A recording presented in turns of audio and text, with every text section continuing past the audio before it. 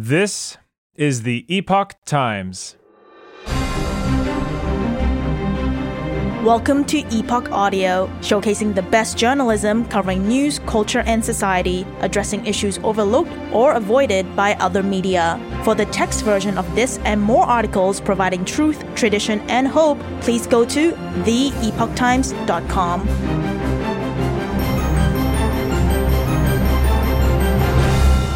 CCP overwhelms Western intelligence agencies with its mass collection approach. Former CSIS manager. By Andrew Chen and Yan Yekielek. The Chinese Communist regime employs a mass collection approach to subvert its target countries, sending numerous operatives abroad to gradually infiltrate different facets of society, says a former senior manager with the Canadian Security Intelligence Service, or CSIS.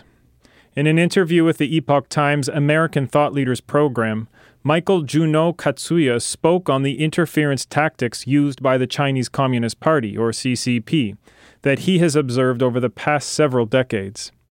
Mr. Juno Katsuya, who formerly headed the Asia-Pacific unit at the Canadian Security Intelligence Service, said they involve collaborating with gang members and tycoons who have immigrated to Canada and made investments there. They simply overwhelm us in so many different fields that it's difficult for Western agencies to understand. Mr. Juno Katsuya says the CCP also uses dormant spies, or what he called bottom fish feeders, people sent from China to live or work in the West. For the first years, they will do nothing, absolutely nothing, he said. They must be perfect citizens for 5 years to 10 years. Then one day they receive a phone call from the Chinese authorities, and boom, they're activated. Owing to their clean records, these individuals are able to obtain security clearances and make their way up the ranks in private companies or government entities, according to Mr. Juno Katsuya.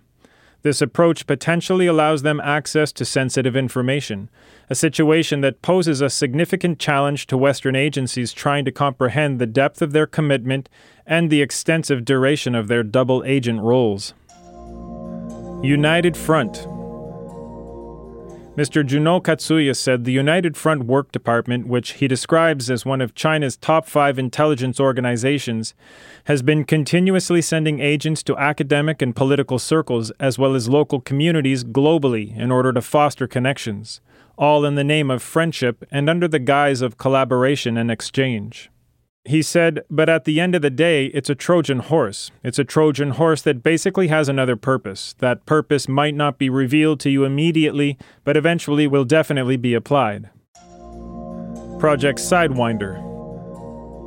Mr. Juno Katsuya was one of the officers working on Project Sidewinder in the 1990s, which discussed the extent of the CCP's infiltration in Canada. The project involved a joint CSIS-RCMP task force that investigated the collaboration between Chinese intelligence, wealthy Chinese tycoons, and criminal triad gangs in infiltrating Canada to influence business and politics. It was established in the mid-1990s during the period prior to Hong Kong's return to Chinese sovereignty from British rule. Uncertainties surrounding this event prompted a significant wave of immigration from Hong Kong to Canada at the time. Mr. Juno Katsuya said the arrival of Hong Kongers to Canada was facilitated by new immigration categories created by the previous Prime Minister Brian Mulroney. For example, an entrepreneur could come to Canada by paying $250,000 and basically be able to buy your Canadian citizenship with the agreement that you are going to open a business. He noted, however, that the policy also opened doors for triad members to enter Canada. A lot of triads started to come in, he said, and concern about this was what prompted the Sidewinder study. Also starting to appear at the time were rich Hong Kongers who would literally invest a lot of money in Canada to buy businesses and buy influence. We started to see a link between the Chinese intelligence service, the rich tycoons coming from Hong Kong, and the triads, and a collaboration between these three elements, which eventually were called the Unholy Trinity. The project reported that certain powerful companies and the Chinese intelligence agents embedded in our government were able to influence high-level decision-making, noting that these decisions would not help Canada's economy or national security but would actually benefit Beijing. Another element was infiltration by agents of influence who are not necessarily spies, but people who have been recruited and are able to influence the powers that be. Those findings were alarming to us, Mr. Juno Katsuya said, but he said Canadian authorities received the Sidewinder report with much skepticism and resistance and ordered the project team to destroy the report and their research notes. This revealed the extent of infiltration, he said, as we have been infiltrated for the last 30 years or more. Unfortunately, every prime minister has been compromised. Not only prime ministers, but every single political level in Canada, from municipal to provincial to federal levels. They've been capable of working in a very holistic way. Project Sidewinder has regained attention recently as media reports citing leaked CSIS documents exposed the Chinese regime's interference in Canada's 2019 and 2021 federal elections.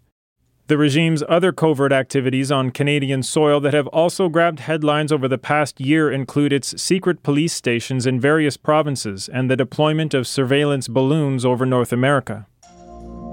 Pushing back. Mr. Juno Katsuya highlighted strategies for countering the CCP's threats. He raised the idea of creating an independent investigative body that has law enforcement powers and can file accusations in court if needed, like the anti-corruption police organization that he said existed at one point in Hong Kong. He also emphasized the urgency for Canada to adopt legislation to define foreign interference and establish penalties to address these situations. Related to such a law is creation of a foreign influence transparency registry, which various groups have advocated for in response to revelations of China's interference in Canada.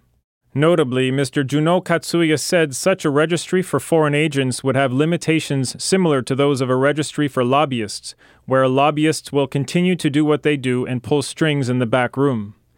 Nevertheless, a foreign agent registry would equip law enforcement with the necessary legal tools to adequately conduct investigations.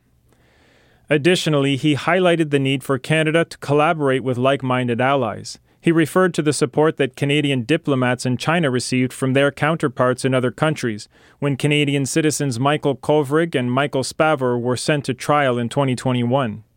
The two were arbitrarily arrested in December 2018 and detained by Chinese authorities for over 1,000 days in a move widely regarded as retaliation for Canada's arrest of Huawei executive Meng Wanzhou on a U.S. extradition request involving fraud charges. Mr. Juno Katsuya said that something really surprised and touched me at the time of the trial for the two Michaels. He said Canadian diplomats were not allowed to enter the courtroom when the trial took place. They were not able to either represent or assist the two Michaels. But as they stood outside the courthouse in silence, they were joined by other Western diplomats that stood alongside them in silent protest. He went on to say, "That was a very moving image. If we could transpose that kind of collaboration with the nations and have the Western nations rally together, that would force the current Chinese government to change their attitude." Thanks for listening to Epoch Audio. That was CCP Overwhelms Western Intelligence Agencies with its mass collection approach. Written by Andrew Chen and Yanya Kielik. Read for you by Chris Rod. For more Epoch Times articles in text, please visit theepochtimes.com.